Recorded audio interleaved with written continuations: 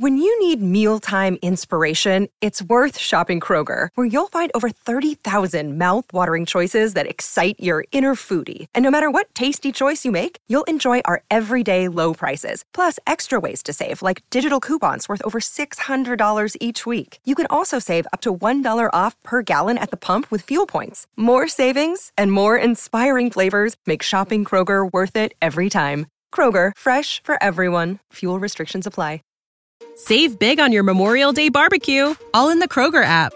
Get half gallons of delicious Kroger milk for $1.29 each. Then get flavorful Tyson natural boneless chicken breasts for $2.49 a pound, all with your card and a digital coupon. Shop these deals at your local Kroger today, or tap the screen now to download the Kroger app to save big today. Kroger, fresh for everyone. Prices and product availability subject to change. Restrictions apply. See site for details.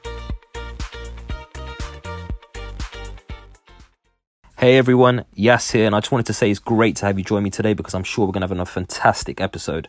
So whether you're here for the first time or if you're one of the repeat loyal listeners of the show, I truly appreciate you. But before we get to today's guest, I just have a small favour to ask, and that's if you could just take a brief moment to hit the subscribe button if you haven't already.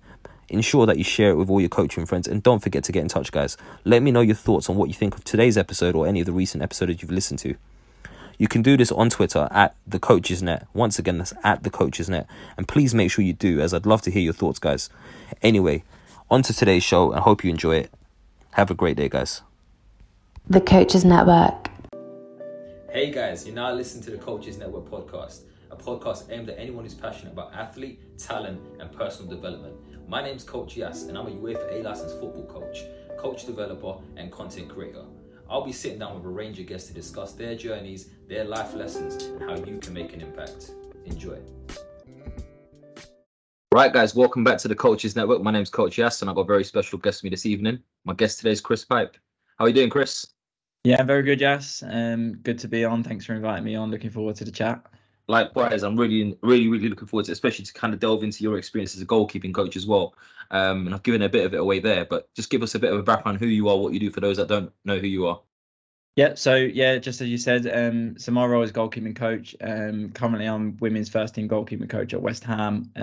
Held previous role with England under 23s with the women's in the pathway, and the season before with Tottenham as well. So kind of varied experience in terms of performance, and also worked through boys academies, things like Arsenal, so kind of a multitude of elements. And we obviously met as well, tutoring a goalkeeping course as well. So it's a varied range. So yeah, hopefully I can shed some light on a couple of things and interesting topics.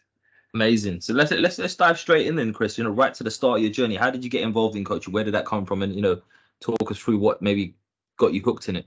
Yeah, really. I think obviously playing football and things like that, and certain academies and what it looked like from grassroots. And my dad coached grassroots teams, and essentially I was about 16 and he was coaching kids in my team, and the age groups had like youngers, like under 7s and under 8s, and just started helping out there, to be honest.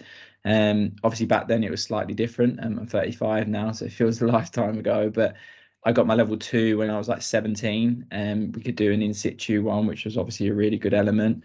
And then from there, just through playing, did some teaching qualifications in terms of primary school, secondary school, colleges, with football just going on, all throughout. So actually it was probably through my dad doing coaching at grassroots level and me helping out coaching 6 and 7-year-olds, and just got the bug from there.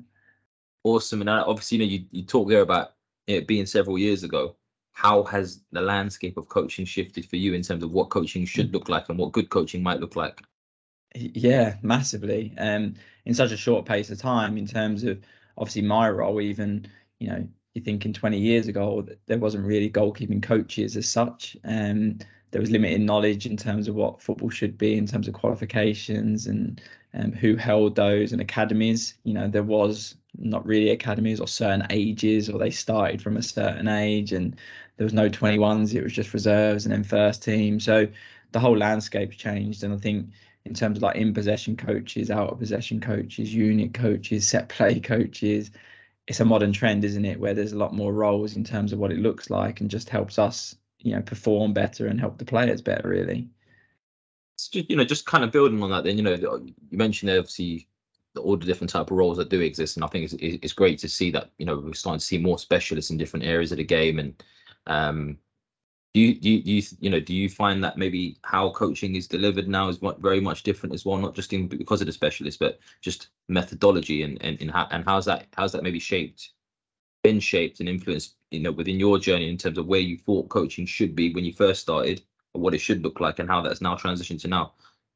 Yeah, great question, actually. I think a lot of maybe when we do coaching and the qualifications, from my personal perspective, this is you think about yourself and how you should coach and what that looks like. But actually, the biggest thing is about the players that you're coaching, and they need different things at different times. So, doing a B license or an A license, of course, you learn all the knowledge in terms of what you need to do, but how you deliver that is really important. So that could be that you do a demonstration. That could be that you talk someone through it. It could be that you show someone something before they arrive to the session because they're that type of learner.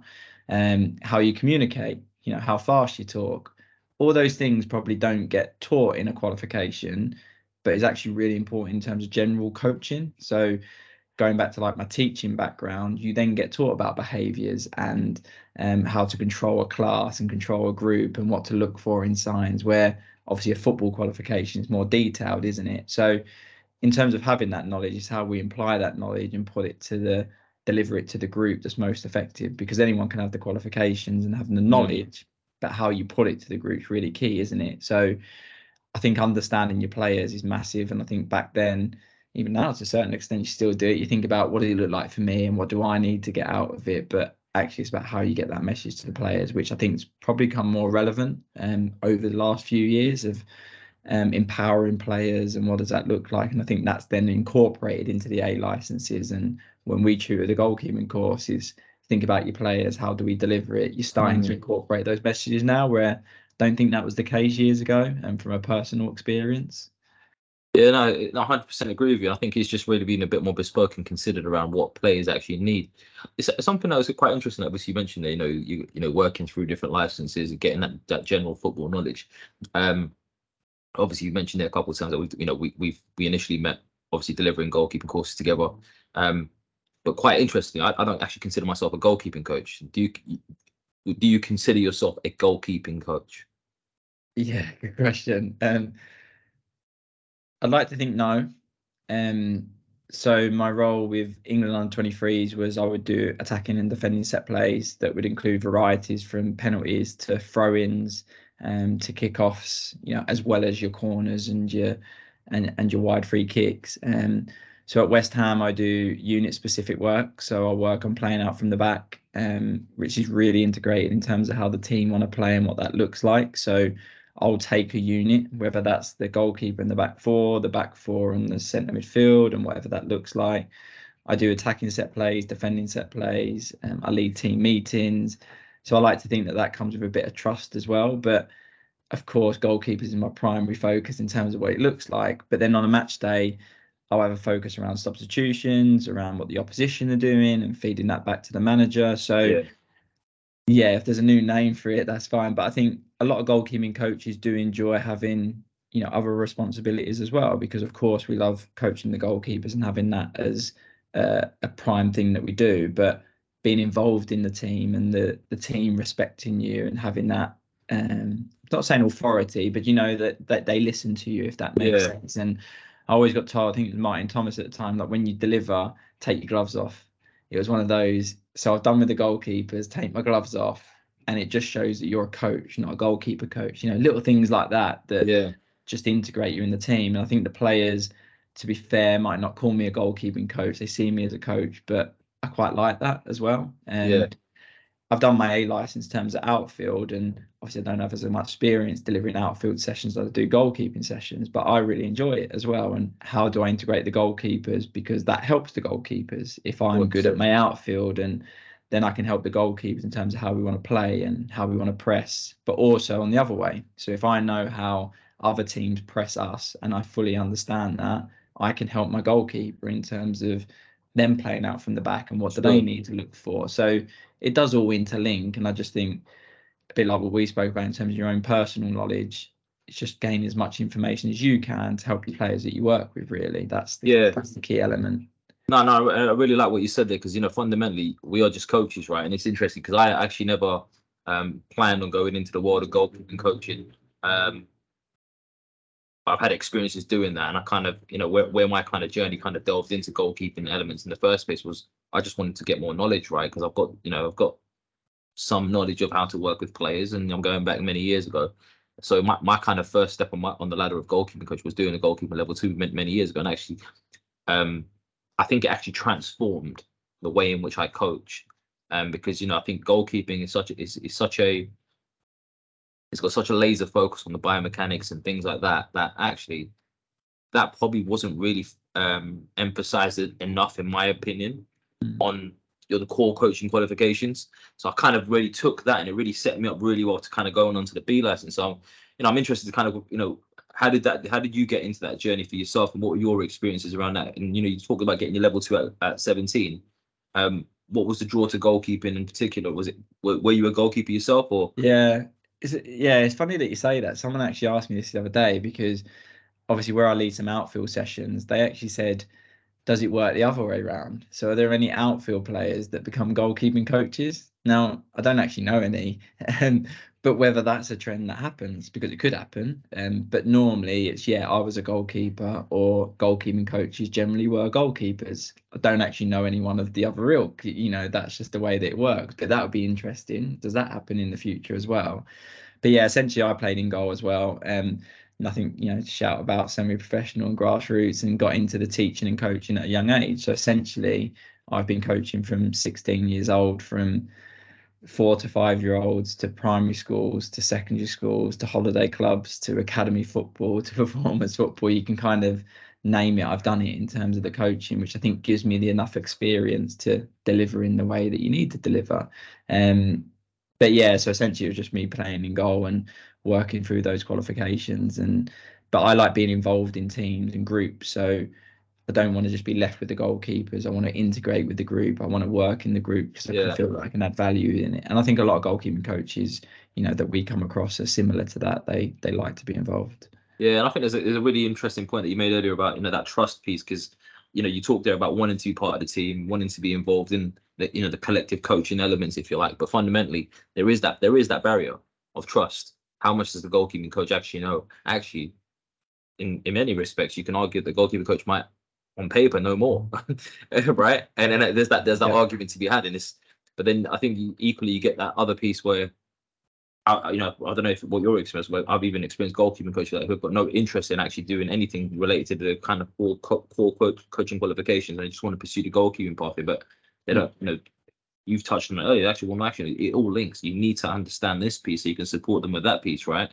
So I guess, how has that transition been from you in your journey, in terms of, have you always, you talked about wanting to be in teams. How do you start to break that barrier? How do you start to build that relationship to the point where the outfield coaches do start to trust the knowledge, if you like? Because that's really the fundamental factor, isn't it? There's not enough faith in that. Yeah, 100%. And I think, again, I mentioned his name, like Martin Thomas was obviously quite a big piece in terms of through the qualifications. You'll know him as well in terms of what that looked like. And I think even back on the B license, back then he was like, one of the easiest ways to gain trust is around set plays, or you kind of offer input in terms of the sessions. So when you're doing a session brief, you don't just sit there, you offer input in terms of what they're talking about. So then the staff actually know, oh, actually you want to have an input in this, because otherwise, normally if you don't say anything, or back then if you didn't say anything, you just get left with the goalkeepers. So it's kind of on you as a person to be like, oh, actually, I think we could do this, or I think we could do that. And then I think going back to the trust thing, different coaches might use you for different things. So at West Ham, I'll do some other unit specific work. At England, I might do some finishing. So sometimes the goalkeeping coach would lead the finishing, because it might be that they understand what the goalkeeper needs, or the best finishes for the goalkeeper, and then the goalkeepers and strikers work together and say, actually, I don't like it when you do this, and actually, when you set like that, I'd like that because of this. And you get that dual responsibility then, don't you? So I think it just depends on the manager and what you work with and what you feel comfortable with as well, in terms of what that looks like. But I think now, you spoke about what the coaching looks like nowadays. I think more than ever, probably goalkeeping coaches do a lot more than what they did previously. And you might have through other conversations, but they either do a defending set play or they do something additional to their role now. And I think that's becoming more prevalent. It's just interesting because obviously, I agree with you. I think there is definitely becoming more prevalent. I'm just conscious to whether I think sometimes as coaches in general, we fall into a trap of having that, that mindset of, well, we need to know everything. We need to know about, this, that, and this and that, whether it's goalkeeping, whether it's outfield, whether it's defending, whether it's attacking. But actually, fundamentally, we've all got different areas of expertise, right? And I think that's one of the biggest things that I learned, especially when I started working in different, multiple disciplinary teams, that actually we're all experts in our own domain. Yeah. What can we learn from each other? What can we, how can we lean on one another to make sure that we maximize the impact and the influence that we're having on the players? Because fundamentally, you're going to have a different perspective to me. For someone who's now, like I said, I feel like I understand a fair bit about the position of the goalkeeper and the role of the goalkeeper, but I wouldn't consider myself a goalkeeping coach. And that trust piece, I'm now thinking back on one of my own experiences where, I'm sure you'll appreciate, you can't just work with a goalkeeper one-to-one or with a small group of goalkeepers, just the goalkeepers, and have nothing else around it, because it's just going to be technical work. And actually, when do we start to bridge that the tactical piece and all the that building the relationship between them and the unit? And I remember having a bit of exactly what you just said, having the opportunity to just say, actually, no, I think we need this. If you really want us to work with these goalkeepers and make these goalkeepers better, then they're going to need to start working with players. And that was an opportunity for me in that moment to kind of start building that trust. But initially, I just got given the players that were coming back from injury or anything like that. But eventually, get to a point where it's actually, well, all right, he can work with the back four, he can work with the defenders. They might not be the main players on the first team, but actually, he can clearly do that. And how have you gone about building that trust? I know you talked there about going into set plays, and have you ever faced any resistance with that sort of stuff? And have you kind of overcome that? Yeah, I think as well, going back to your point about how we integrate, I think as well that the rules of the game changed, wasn't it? When the goalkeepers can use their feet and playing out from the back becomes more prevalent now, doesn't it? So I think now where the goalkeeper's involved more in the build and in possession, then actually they just have to be involved in the session more. They have to be integrated more, which means the goalkeeping coach has to be integrated more. So it's kind of twofold. In terms of challenges, I don't think there's been any challenges from the players. I think you get questions and queries, and as long as you can answer those back and add some clarity in terms of what that is, and you can justify your answer, then that's fine. And then in terms of staff, I think going back to in terms of like building the trust, that's you asking questions, that's you having those conversations, and all those elements then just pick up from there. I guess it's interesting because I've got a goalkeeping coach, and most of the coaches or the individual I do speak to are typically outfield coaches or work in different capacities within the game. What would you say some of the biggest things that outfield coaches can learn from the goalkeeping coach? I've always found this quite interesting. It is that that kind of clashing of two worlds in some respect, right? And there is that ego piece which all of us coaches have. Yeah, it's interesting. I think obviously we take loads from them, and in terms of like working more collaboratively. Like we said, if I want to be classed as a coach as well, we're all working in it together. But I think the main difference is obviously the amount of players that we work with on a daily basis. So we might work with 2 or 3 constantly. So the way that we build relationships with the goalkeepers are a bit more individual than what a manager has with 22 players, just because we have those touch points more often, don't we, essentially? So I think that we build relationships with the players that we have because we have a smaller group. We can have more individual meetings with them because we have those smaller input. And then obviously we can discuss more technical detail because we have so many actions within that 30-40 minute session what we might have, because we only have 2 or 3 players, where obviously a manager has or a coach has 22 players within that moment. And of course they pick things out, but they probably won't go in as much detail as often with that individual just because of the volume of players. So I think a lot of it around like the technical work and the technical attributes and how that crosses over with S&C and all those movements, we just get that opportunity because we work with less players and essentially like on a 2 or 3 basis every day, don't we? So just on that, then, I'm just thinking out loud and I'm thinking to myself, right, you've had the experiences working as goalkeeping coach. You've had, had those elements where you've had to. Oh, can you hear me, Chris? Yeah, I got you. Can you hear me? Okay. Yeah, it was just cutting out for a second. But yeah, you've had those experiences working as a goalkeeping coach, and one of the biggest things that you kind of talked about is your experiences across different elements of the game. And I think over the last kind of 12 or so months, where I'm doing a lot more coach mentoring, coach development, working with coaches both in the male game and the female game, I've certainly had my own kind of perceptions changed, and my mind kind of opened up around some of the real big considerations and differences between the male and the female player. What are your thoughts on that, and what are some of the things that you've identified from your perspective as a goalkeeping coach? Because I'm really conscious that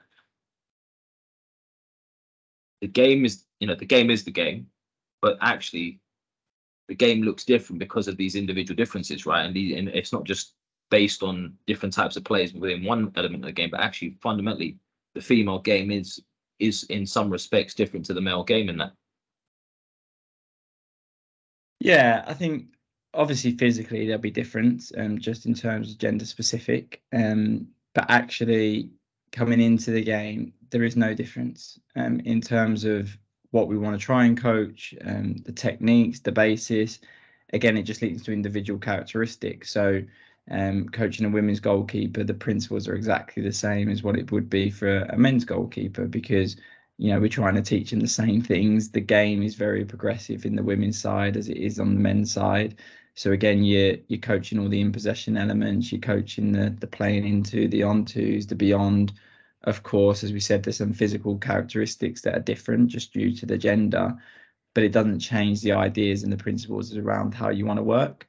So in terms of like the set plays, for example, what we try to do would be exactly the same as what the men's would try and do. We try to create a philosophy, we try to create principles, we try to create, must-haves and non-negotiables, and what those look like. And of course, some of the trends in the women's game are different to the men's game, and what that might be from the boys' game. And then you just, you roll from there. So you identify how goals are scored in the women's game. Is there any difference in the men's game? How can you incorporate that into your session? So ultimately, I haven't changed. I thought similar to yourself, would I have to change anything in terms of what I delivered? But you learn very quickly that actually, the professionalism around what that looks like in the women's game, or the way it's all structured, there is no difference. The principles are exactly the same, and you just adjust the individual for their strengths and characteristics to make them as effective as possible, basically.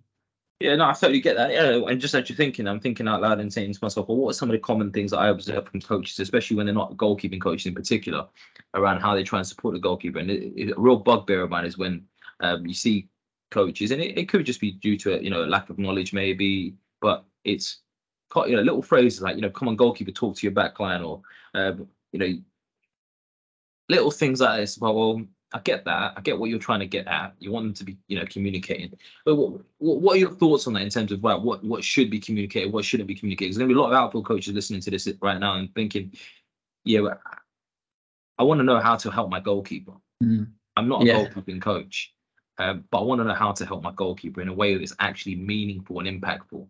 So, where do they begin to start from that in your perspective, from your perspective? Yeah, it's a really tough one. Everyone says that, how do you encourage them to do this and how to be social, what to say?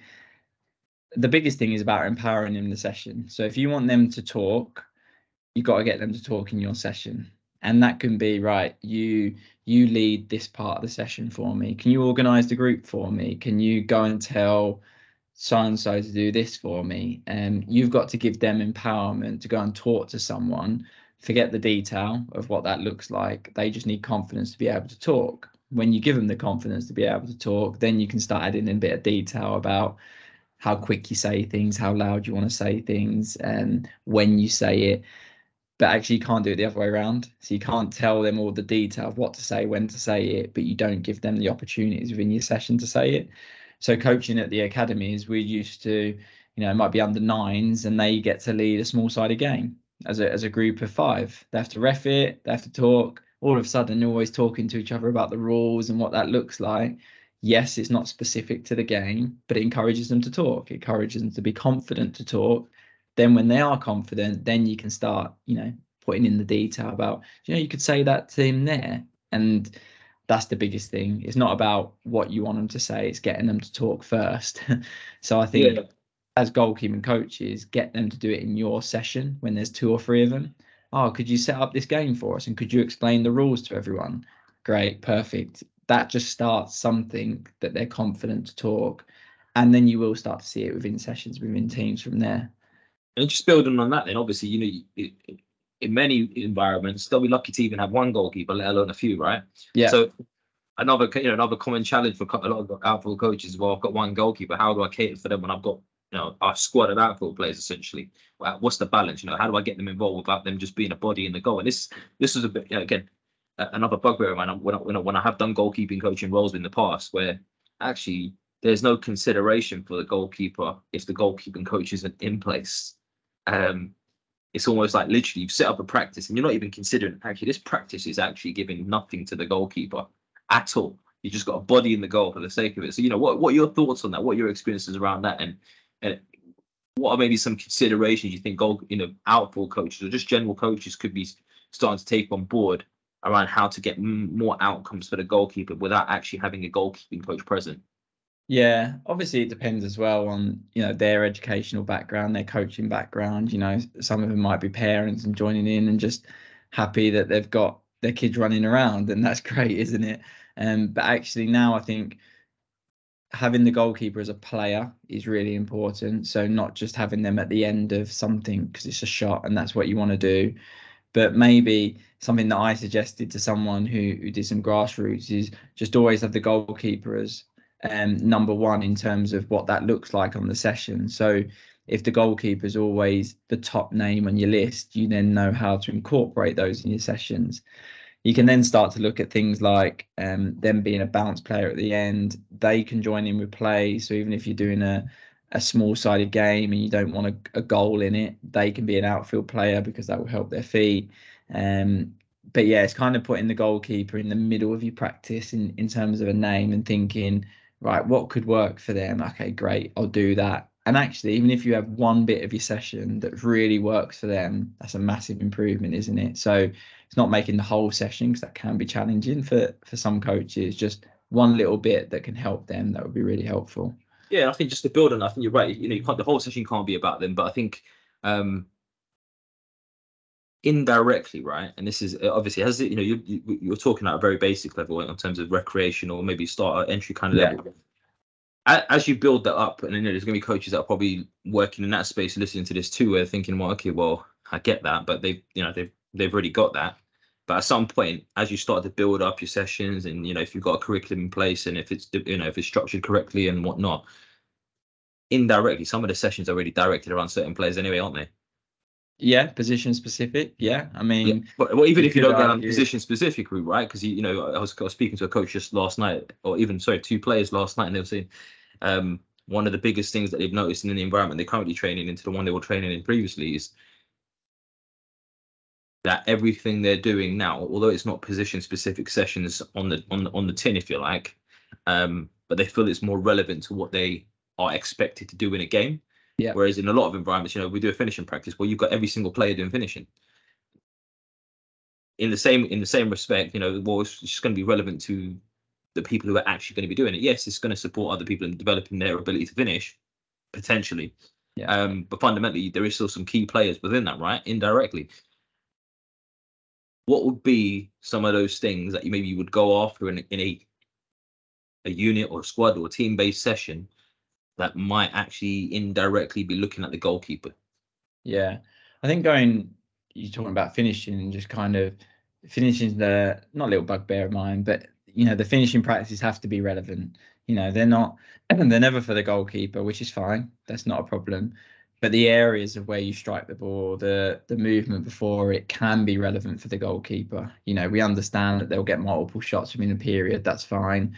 But maybe finishing 6 yards out unopposed with a touch, would that happen in a game? So it's again just making the sessions real. You go back to like the position specific stuff linked to the goalkeeper, you could do a finishing session where the ball is played to a number 8, the number 8 plays it to a 2, who then delivers to a forward. So one finishing session can have multiple outcomes, and as long as the picture is relevant and real, that helps the goalkeeper. Like, because it's everything that the goalkeeper needs to do in the game, and then the goalkeeping coach, if the club has one, can coach the goalkeeper within the session because it's a better session than what the goalkeeper coach would do, because it's a real picture, if that makes sense. So I think instead of thinking of finishing session as, set back and through and finish, it could be, an 8 to a 2 out wide or a 3 out wide, a dribble, a cross, cut back, various outcomes that will help the goalkeeper massively, instead of just 1-to-1 with the goalkeeping coach, because they've got so many real outcomes, haven't they? So I'm just going to pick on something that you said there. I found quite interesting. You mentioned there about the unopposed finish. Yeah. Right. Just give me a bit of an insight of what you mean by that specifically. Save big on your Memorial Day barbecue, all in the Kroger app. Get half gallons of delicious Kroger milk for $1.29 each. Then get flavorful Tyson natural boneless chicken breasts for $2.49 a pound, all with your card and a digital coupon. Shop these deals at your local Kroger today, or tap the screen now to download the Kroger app to save big today. Kroger, fresh for everyone. Prices and product availability subject to change. Restrictions apply. See site for details. So there's a lot of times where actually the goalkeeper is having to deal with the unopposed finish, or do you disagree with that? No, of course. I think in terms, it just depends on where it is. I think if you think about an unopposed finish, probably what I normally talk about is probably a cutback, and then a striker might finish 6 to 8 yards out, completely unopposed. In a game, does that really happen? And there's either a body in the way, or there's a run across, or there's a pressure on the ball which affects the goalkeeper's position. So it's just trying to put them in areas where it might be a little bit real. So even if you have a passive defender, the goalkeeper will then base their position off the passive defender and the attacker. So I think it's just where it happens and the type of service before it reaches that outcome. That's like the big thing. You don't just want a ball cut across the box unopposed and somebody running in 6 yards to central of the goal to finish. How often does that happen? No, I think you're spot on, and I think one of the key things that you kind of touched there is having that even passive players in play can make a fundamental difference, right? In terms of the mindset, in terms of recognition of the goalkeeper, of right, who's around me, what does that mean for me as a player, as a goalkeeper rather. So one of the biggest things I actually personally I don't like the idea of unopposed practice, full stop. I don't think it can't work, or it's not effective in some ways. I just don't think it's the most efficient way of working, especially when a lot of the people probably listening to this are working in environments where they probably only have maybe one session a week or 2 if they're lucky, and maybe they've only got a certain amount of space in their areas if they've got that, But I think from a goalkeeping standpoint, one of the biggest experiences I had was around, like I said, the biomechanics piece it was so kind of focused in on, especially when I did my goalkeeping level 2 many years ago. That kind of always stuck with me into the way I work with outfield players as well. But one of the biggest things I kind of picked up over the years is, well, actually, there's many ways to do it. So, where do you start to look at in terms of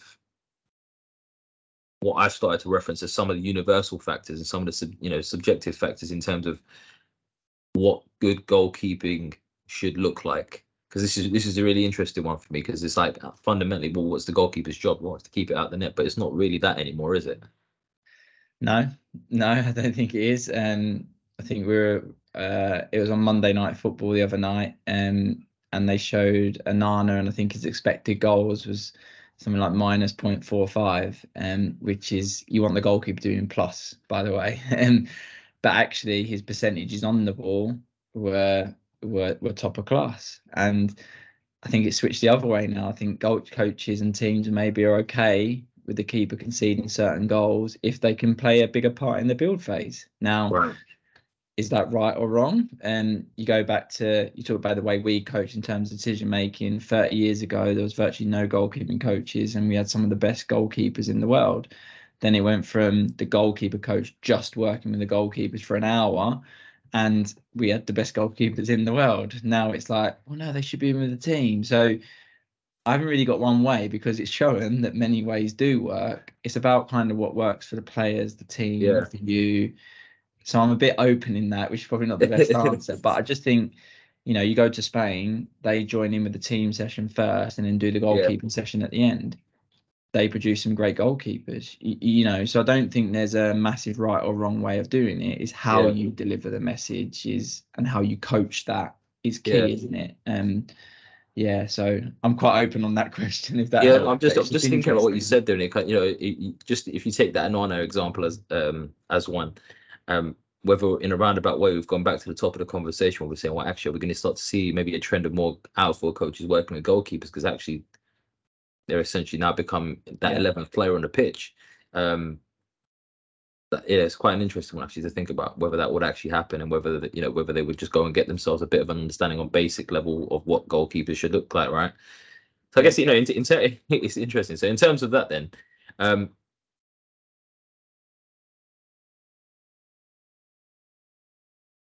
made a point earlier about communication, getting the goalkeepers just comfortable doing elements of communication, not really being specific about it at this point in time. If you were to now try and give some specifics on how goalkeeping coaches or how outfield coaches or just general coaches could support the goalkeeper, especially young ones, what are some of the key things you want them to start to think about around what they should and could be communicating? Because I think, like I said, the phrase often is, right, goalkeeper, communicate with your defense. But there's never actually any guidance or enough guidance around what it should be. And it could be, like I said, the coaches themselves might not know themselves. Yeah. Where would you guide their attention to? Yeah, so it depends on how much depth you want to go into, but I think in terms it looks like, what you say and everyone understands what you say. So there's other things like teams will say slide, they'll say press, they'll play high, whatever that is. Everyone has different terminology. So it's making sure that whatever the keeper says, everyone understands what they're saying. So if they say slide, they understand what that means because everyone has different terminology. So kind of creating a team language, if you like, where everyone understands what that means. And then understanding about the timing. So the timing that you communicate. So do you do it early? If you do it too early, do they forget? And then what you say has to be quick, sharp, to the point, has to be a good tone so they can hear and they can understand what that means. Then you're looking at things like, back foot, left shoulder, and turn out, play forward, kind of basic terms, but everyone has to understand what that means to you and they have to understand what that comes across. So I always find that's the biggest barrier as well, that keepers have or coaches have a range of topics or names, but does everyone understand what you're saying and what they want from that? So kind of creating like a little communication bank, if you like. So they understand what this means and they understand what that means, and I'm going to talk to you here. So it's just that work that might happen off the pitch, it doesn't have to happen on it, and that can give you the basis when you're on the grass. Yeah, no, definitely. I think it's like you said, having the club language, if you like, and almost a glossary of terms and phrases that everyone's kind of comfortable and familiar with. But building on what you've just said there, though, I'm just thinking now, how much setting of expectation should there be? Because I'm now thinking, right, from a goalkeeper standpoint to the player standpoint, how much expectation should be set around actually this is what the goalkeeper is going to be expected to do. You're going to have to respond to that. Does that make sense? Because I think there's often that piece around, whether rightly or wrongly, I think there is a resistance. There is a segregation to some extent. I know it's changing, and we've seen a lot of changes over the years around what that should or could look like. But fundamentally, we're getting to a point now where it's a lot more integrated, but it hasn't always been that way. And it probably still isn't that way in many environments as well. So how do you get to that point where the players actually start to understand, actually the goalkeeper's got some relevant, useful information, and we need to take that on board? Because there's probably players who are still in that, regardless of their age, they're probably still in that old school mindset of, you're the goalkeeper, just do your job. Again, I think it goes back to what we've been saying the whole time, like working together. Because, for example, on a finishing drill, the goalkeeper can tell the striker exactly what they don't like, right? The striker can tell the goalkeeper exactly what they do like. So when you do this movement, this is what I like, and I would always finish if you set like that because I can do this, which then gets the goalkeeper thinking. So it's the same in return. Do we create those opportunities for the goalkeepers and the players to talk about what they want and what that looks like? So vice versa, if a centre back plays the ball back to the goalkeeper, do we have that conversation of, well, how do you want it set back in this instance? Do you want it to be one touch? Do you want it to be here? What does this arm mean? This arm mean I might want it wider. And then same for the centre back. You tell me how you want the ball. I want it to my back foot so I can play forward on one touch, or I want it in front of me here. until you have those conversations, no one knows what they want from each other. So I think the barriers might come is if we don't allow those conversations or just let them question each other. Okay, what do you want from that? And when this happens, what do you want from your goalkeeper? So until you start having those conversations and having it as part of your sessions, you won't see it change overnight. But if you keep doing it, you will see a drastic change in terms of the way the team works and the players work together, really. Yeah. Can you hear me? Yeah. Yeah, no, I fully get what you mean there. I'm just thinking back now, to recent experience I had. Obviously, you're talking there about building those. Really, what you're doing is, you're saying you're creating an environment where they're actually engaging as often as possible, so that when it becomes a situation where they have to do it in a game, it's not foreign to them, right? Conscious of time, there's obviously goalkeeping coaches probably listening to this as well. Got a goalkeeper coming in from scratch. What's the first priority for you? Oh, great question. So I'll kind of use it maybe relevant experience. So if I was at club now, the big thing that I would look at is how they want to play to how the team want to play. So if you're thinking more of a professional, like higher academy, what do we want out of a goalkeeper? What does that look like? What are our priorities? We have to give something up. Whether that's we want them to really defend the space well, claim crosses, but we're okay if they can't play out or they haven't got a high succession rate. Could be the other way, typical to a Nana sort of thing. What does that look like? For me, I think the biggest thing, and it's really hard to teach this, is around the decision making of what they do. So you spoke earlier about one-to-one goalkeeping coaching. Personally, I quite like 2s, 3s, 4s, 5s because I can create the decision making element. Anyone can stand and kind of volley a ball and someone catch it. It's great. It works, but there's no decision. There's no element around, oh, there's a player here, or I've got to do this movement here. So actually, I think if I had a goalkeeper from scratch, I'd want 4 other goalkeepers and kind of work in like a 4 or 5 and work on all those elements that create decision making, which means they can make the best decisions at the best moments and then just work from there. Because for me, you can't have an effective action without a decision before that. So you've got to try and coach decisions. So I know that's not technical or maybe not a typical answer, but I think coach decisions. If you can coach decisions, the rest comes. It comes quite quickly. But what I'm getting at there now is you've gone straight towards shot stopping, yeah? Yeah, it could be shot stopping. It could be playing out. So if you have 4 or 5, it could be that we play a small sided game, 3v3. Because if you play a small sided game and you've got 5 or 6 goalkeepers and it's 3v3, you get playing out from the back, you get receiving, you get passing, you get 1v1s, you get crosses, you get shots. Those are the fun elements. And then, of course, you can start to look to build on that.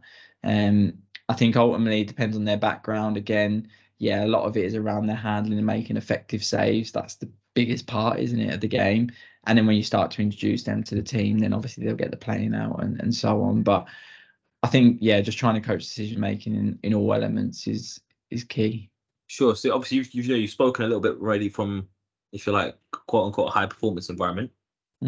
What about someone who's might be in that environment, might not be in the environment, but they've made a transition to now actually they want to become a goalkeeper? Where do you start with that? Because I've had some interesting conversations with different coaches about this one. For me, I say I'm going straight to the footwork. I want them to understand how to move around the goal because they've had enough time and experience in their life to maybe not be the best at catching, but understand what it looks like to catch. I think, again, if you think about the kind of run, throw, catch, just going to coaching is something they were doing in primary school, something they were doing multiple sports that it looks like. What you tend to find, maybe from personal experience, once you have one-to-one goalkeeping sessions, move in a certain way. So they don't move quite freely. They're quite rigid in their movement. Yeah, exactly. Set like this, I have to move like this. When goalkeeping's not like that now. You need to, like you said, going back to maybe S&Cs or biometric, you just need to move. You need to have good hips that can open round and light on your feet and play tagging games, because that's what gets you to move effectively, isn't it? And not limiting children, younger players to this movement, because they'll need other movements within the game. So yeah, you're right. Footwork, moving across the goal, moving freely, can then give them really good opportunities to perform actions, can't they? They can get there quicker, they can set quicker, they can do whatever they want to if they can get into position quicker. Yeah, it's a really good point actually. Yeah, something I haven't thought about. So it's a good question that. Yeah, no, because I think I remember delivering on a coaches conference recently, and it was delivering a goalkeeping workshop.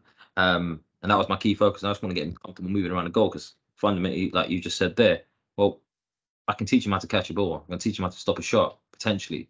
But if they can't move in the first place to get there to do it, it doesn't mean anything. No. So let me nail that bit. Let me get them comfortable moving around the goal. Doesn't and hopefully it's not as rigid as maybe it sometimes can look and be. But if they can understand what maybe good mechanics are around that element, what it covering certain distances, how they get across different distances in different ways, and just get themselves in line, then we can start to build on the next piece, which might be the shot stopping piece. But fundamentally, they've gone in goal. The first thing I'm thinking, well, they're probably not going to be afraid to take a shot against them. Yeah. So they're gonna put their bodies in the way. Yeah, I'm comfortable with that. So let's get them moving so they can get their bodies in the way more often. And obviously, then the more repetition they get with that, then we can start making the focus around those decisions, right? In terms of, right, well, how am I going to approach this? Am I going to go with this handshake or that handshake? Am I even going to dive or try and move my feet across to the point where actually I don't have to dive? Because that's another common challenge, right? With maybe younger or novice goalkeepers, is they think everything has to have a dive involved. I think as well, like you just mentioned the dive. I think where coaching's changed is we used to teach hand shapes and things like that. You still do to a certain extent, but now it's like, well, if you catch it like that and it's effective, it's fine. Yeah, 100%. That wouldn't have happened 15 years ago. But who are we to say right or wrong? And it's. Do you know what you spot on? Because I just go back to an experience that I had, and this is always stayed with me. It's influenced my coaching ever since. Where I would teach a specific handshake, or I teach this, or teach that, or coach this, coach that. But then I got put in a situation where I had several goalkeepers from different parts of the world, and I had a practice set up for them. I can't remember exactly what it was, or what the specific outcome was. But all I remember just at the time is none of them did it how I said I wanted it done, right? But they all got success. So I had to kind of catch myself in the moment, thinking, right, what's going on here? It's not working. No, actually, no, it is working. They're getting success. But okay, well, what's going on? Well, it doesn't look how I wanted it to look. Yeah. And then I had to check myself. Well, it's not about how I wanted it to look. It's, are they getting success? And then, and then what I indirectly ended up doing off the back of that was saying, well, actually, why does Chris do it this way? Why does this guy do it this way? Why does that person do it this way? What are the things that I can look at visibly and say, right, okay, that's probably what's influenced that. Well, it could be that Chris is from Spain, and there's a great emphasis in Spanish goalkeeping around more foot saves, as an example. Or it could be that actually Chris is from, I don't know, Brazil, and he's got no influence around how he plays, but actually he's quite comfortable with his feet, so he takes more risks, or whatever that looks like. Yeah. And it just started to maybe kind of extend my thoughts around what those considerations were. So building on that, my question to you is this: yes, we want to work around individuals, but if you were trying to again coach someone from scratch, what are the fundamental things that you're going to go after in terms of what you think a goalkeeper should be able to do? And yes, there is that piece fit in line with what the club want, what the organization want. But where do you start with the foundations on that? Yeah, I think just going back, like what you said, where everyone's slightly different. I think when I was at Tottenham Women 2 seasons ago, we had 2 keepers, different goalkeepers, both super effective, ended up playing like 50% of the games each, played a super season, 2 completely different. So there, it was just them understanding what they do and what it gives them and what it doesn't give them. Right. So if one wanted to play a little bit deeper, but she was really good reactive, that's fine. So it's like, well, look, if you're playing that way, she's, experienced, by the way, international, plays at World Cups.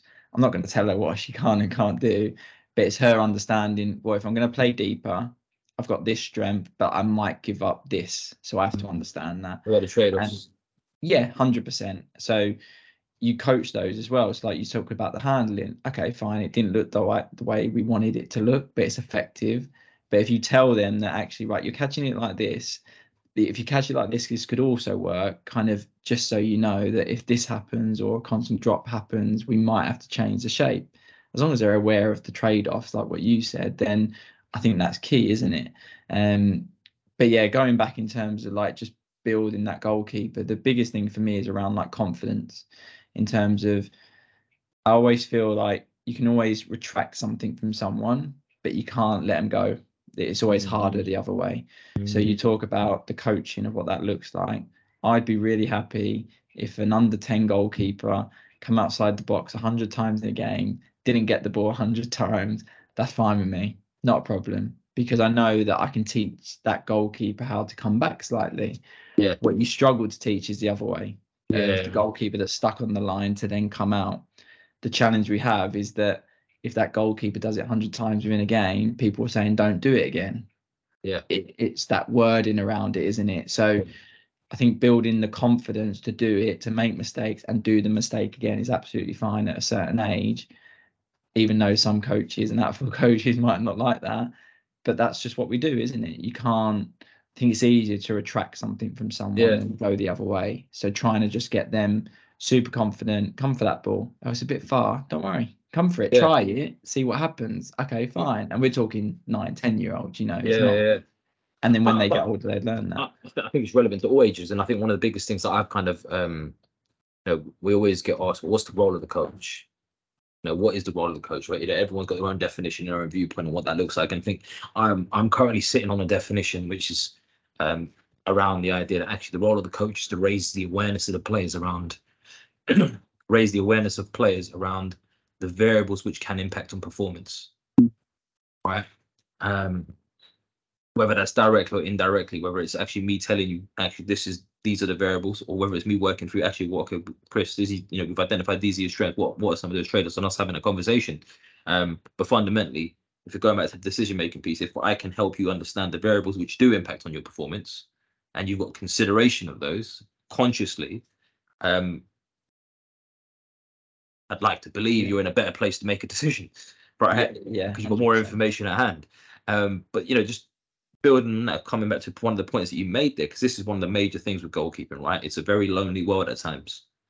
You've talked there about having 2 goalkeepers playing 50% of the game time. Now, it's not an ideal situation for them or for you guys as coaches in that moment, but it's probably a best case scenario for them, right? Now, on the flip side of that, you've got situations where one person's playing 100%, and the other person's just there as a training keeper, if you like. How do you manage that? Yeah, I think the back in time in terms of Tottenham, it was how we set the expectations at the start of the season in terms of where we felt they both were, where we felt they were both competing. Like I said, both top goalkeepers in their own right had different strengths, which then could mean that we could play them in different games to help the team and help us perform. And then as long as we were honest and we stuck to what we said at the start of the season, it was fine. We didn't have one issue throughout the season because we stuck to what we said at the start. We were truthful with them. We were honest with them. And whether they didn't like it or not, which I'm sure at some points they didn't because they want to play, they never showed that because we were truthful all the way throughout and we set those expectations at the start. And I think that's the same as if you have a 1 and 2, you set it at the start, right at the start in terms of what it is and what they need to do to maybe challenge that person. And as long as you're factual with that throughout, then you can't go wrong. You've said it clear, and that's just where your communication comes in, doesn't it? I think you're spot on. I think it's a great point because one of the things I always say to coaches, players don't always like what you say, but if you're consistent, they'll respect it. 100%. And as soon as you start wavering from that and you start saying, well, I'm going to be consistent today, but I'm going to be inconsistent tomorrow, and you pick and choose when you want to enforce certain things, you're going to lose their respect. And even within that, they fundamentally, if they know that's what they're coming into, that helps them prepare for it. Do you know what I mean? There's no surprises. Say, in that instance, if we weren't going to play one of the goalkeepers, and manager will always say, what are you going to say to her? like we've got to be really clear, you know, because it can't, exactly like you said, you can't just, oh, because we're going to do this. No, think about what we said at the start. What did we agree at the start? And just be truthful with it throughout. And actually that put us in good stead for that season. And, you know, the goalkeepers understood it. And of course they always want to play 100% of the games, but actually we didn't have no issues because we kept to it. And I think it's something that's really important there with Chris as well, is that with anything, we know it's okay to then change that as long as the conversation also takes place. Correct. Right. You know, I know we agreed on this. However, this is where we're at. Yeah. We now need to have another conversation. Just like human beings, innit? We don't like change. And if you spring it on someone, of course they're going to be, or you say, actually, you're not playing because of this, but you've never told them that. There's no indication of it, It doesn't help anyone. So it's then you also saying, oh, actually, look, you can do this, you can play here if you do this. And then you just do that weekly with them. Oh, actually, I've seen you do that, and this has been really good. But actually, this goalkeeper's done this, and this is why we're making this decision. Could be the right decision, could be the wrong decision, but they understand what that means. And I think that just comes with time and trust. And as soon as you break that trust, you go back to the difference between goalkeeper and outfield coaches. We work on a 2 and 3 basis. So if you break that trust, it's quite awkward, I'd imagine. Just being honest and open with that small group. And that's something that, you know, in my role now, obviously I'm new to it, but we'll set expectations between us, which we haven't done yet. But they'll lead that. And then I have to kind of not adhere to it, but I have my input as well as obviously leading the group. But, you know, how are we going to act? How are we going to talk? And if honesty is one of them, we all need to be honest. And that's back at me as well. You know, if you feel that I've done something or something's challenging, we need to create that environment. And whether you're a goalkeeping coach, whatever, I think if you set that, you spoke about trust earlier, you build the trust, they then start listening to maybe some of the things you want. I can have all the knowledge in the world, which I don't. But if I don't get the trust of the players and I don't, you know, get that across, they will never listen to me. So it doesn't matter, does it? So as a coach, it doesn't really matter what you know. It's how you deliver your message personally. And I think there's something else really important what you just said there, right? There's a difference between them trusting you as an individual and trusting you as a coach. Yeah. Right? Because the thing is that, you know, and I was having this conversation with coaches recently that with players, they don't have to like you. But if they can appreciate and respect the fact that you know what you're talking about and you've got that confidence, you've got that knowledge, they will still listen to you because they can trust your experience and your knowledge in that respect.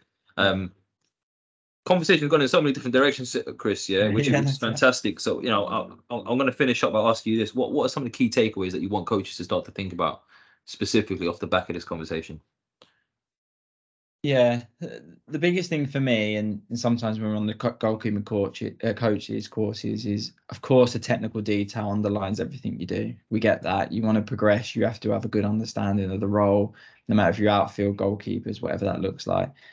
But for me, the way you deliver the message and the way you coach is paramount. The way that you talk, the tone of your voice, the way that your sessions flow. You know, you don't really talk about that, to be honest with you. You talk about the technical detail. You talk about, right, it needs to look like this and this, but they don't talk about, well, actually the session needs to flow because they need to get enough repetition. So I think the biggest thing is really focus on how you deliver, you know, the how part. How am I going to deliver this? How am I going to communicate? And what are the rules going to be?